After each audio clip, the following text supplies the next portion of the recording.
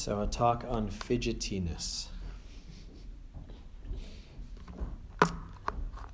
So when I was in the monastery, we had to sit every morning and every evening. And when you sit with that kind of a consistency, you kind of end up sitting through everything. So you sit when you're tired, you sit when you're restless, you sit when you're peaceful, you sit when you're sick, you sit when you're awake, you kind of sit when you don't want to sit, and you sit when you'd love to sit. So it kind of just builds that base where you have to kind of go through everything. And so I definitely have had my share of sits where I have restlessness both in the body and in the mind. So specifically restlessness for the body, fidgetiness, as we were.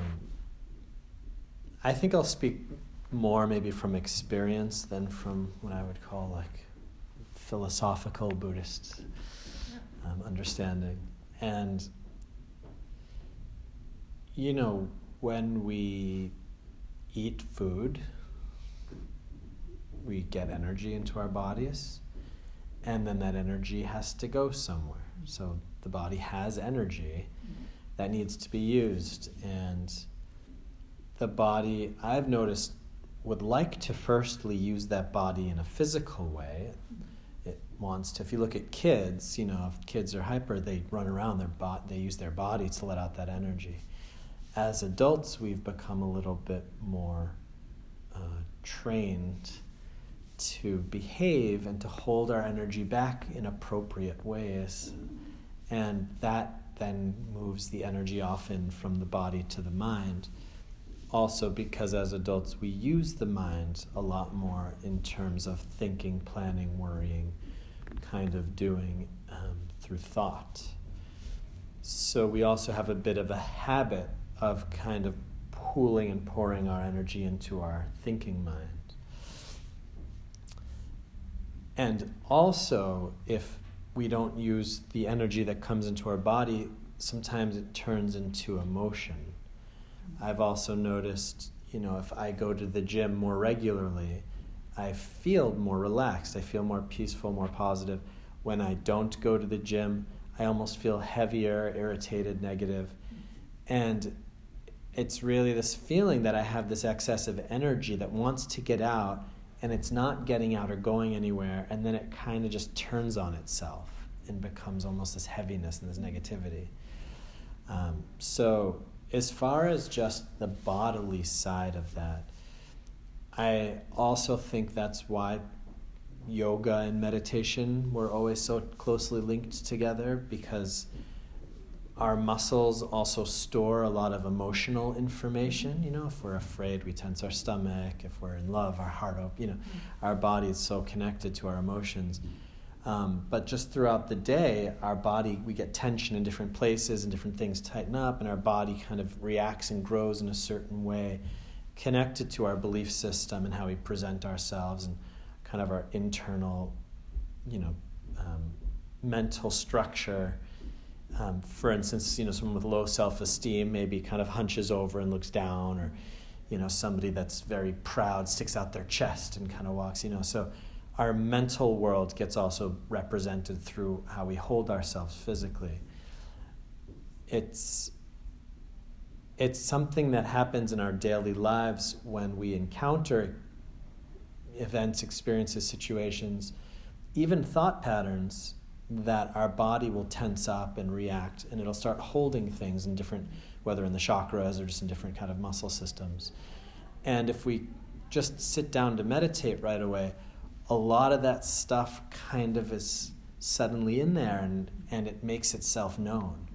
It's almost like as soon as we stop and start listening, then we hear all these noises. And some of those noises are thoughts, some of those noises are emotions, and some of those noises are from the body, that the body has things to say, things to express, energy to release. So, again, why yoga is often, you know, incorporated in meditative practices is because to release that energy through the body, to stretch it out, to push it out, to really get the body active. Also, I think, Shaolin monks that train in Kung Fu, they see this as a practice to really strengthen the body, but as a means to also center the mind. And it's something that I would say is a neglected part of the practice often. A lot of meditation teachers, they just focus on sitting, and then you have students that suddenly get like slip discs or weird things in their hips or their knees and stuff because they just sit all day long for years, for hours and hours and hours. And it's the body is our vessel in this place, and we also, we don't need to overdo it, but at least to make ourselves comfortable physically, we need to use that and put that energy in. So the first way to deal with fidgetiness in meditation is before the meditation, whether directly before or even during the day, to let out our energy a little bit more, to do more physical activity. Allows that energy out, and then when we sit, we don't have that same bodily restlessness.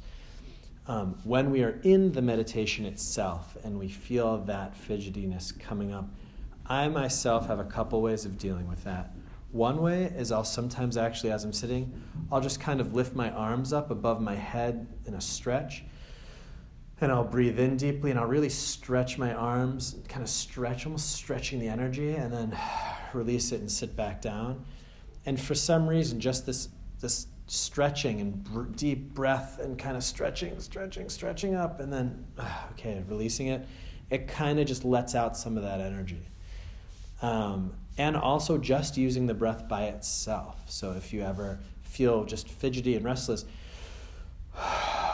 you can take these deep breaths and really also through the exhalation, just let out this energy through your mouth.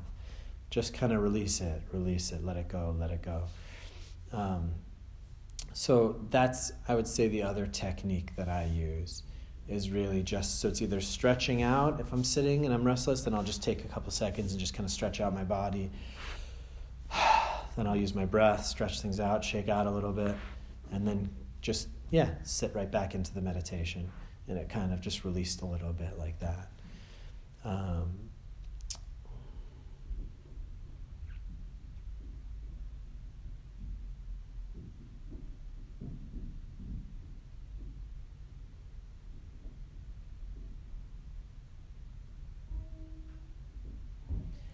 And it's also interesting just to remember that meditation uses energy in a sense. And I would say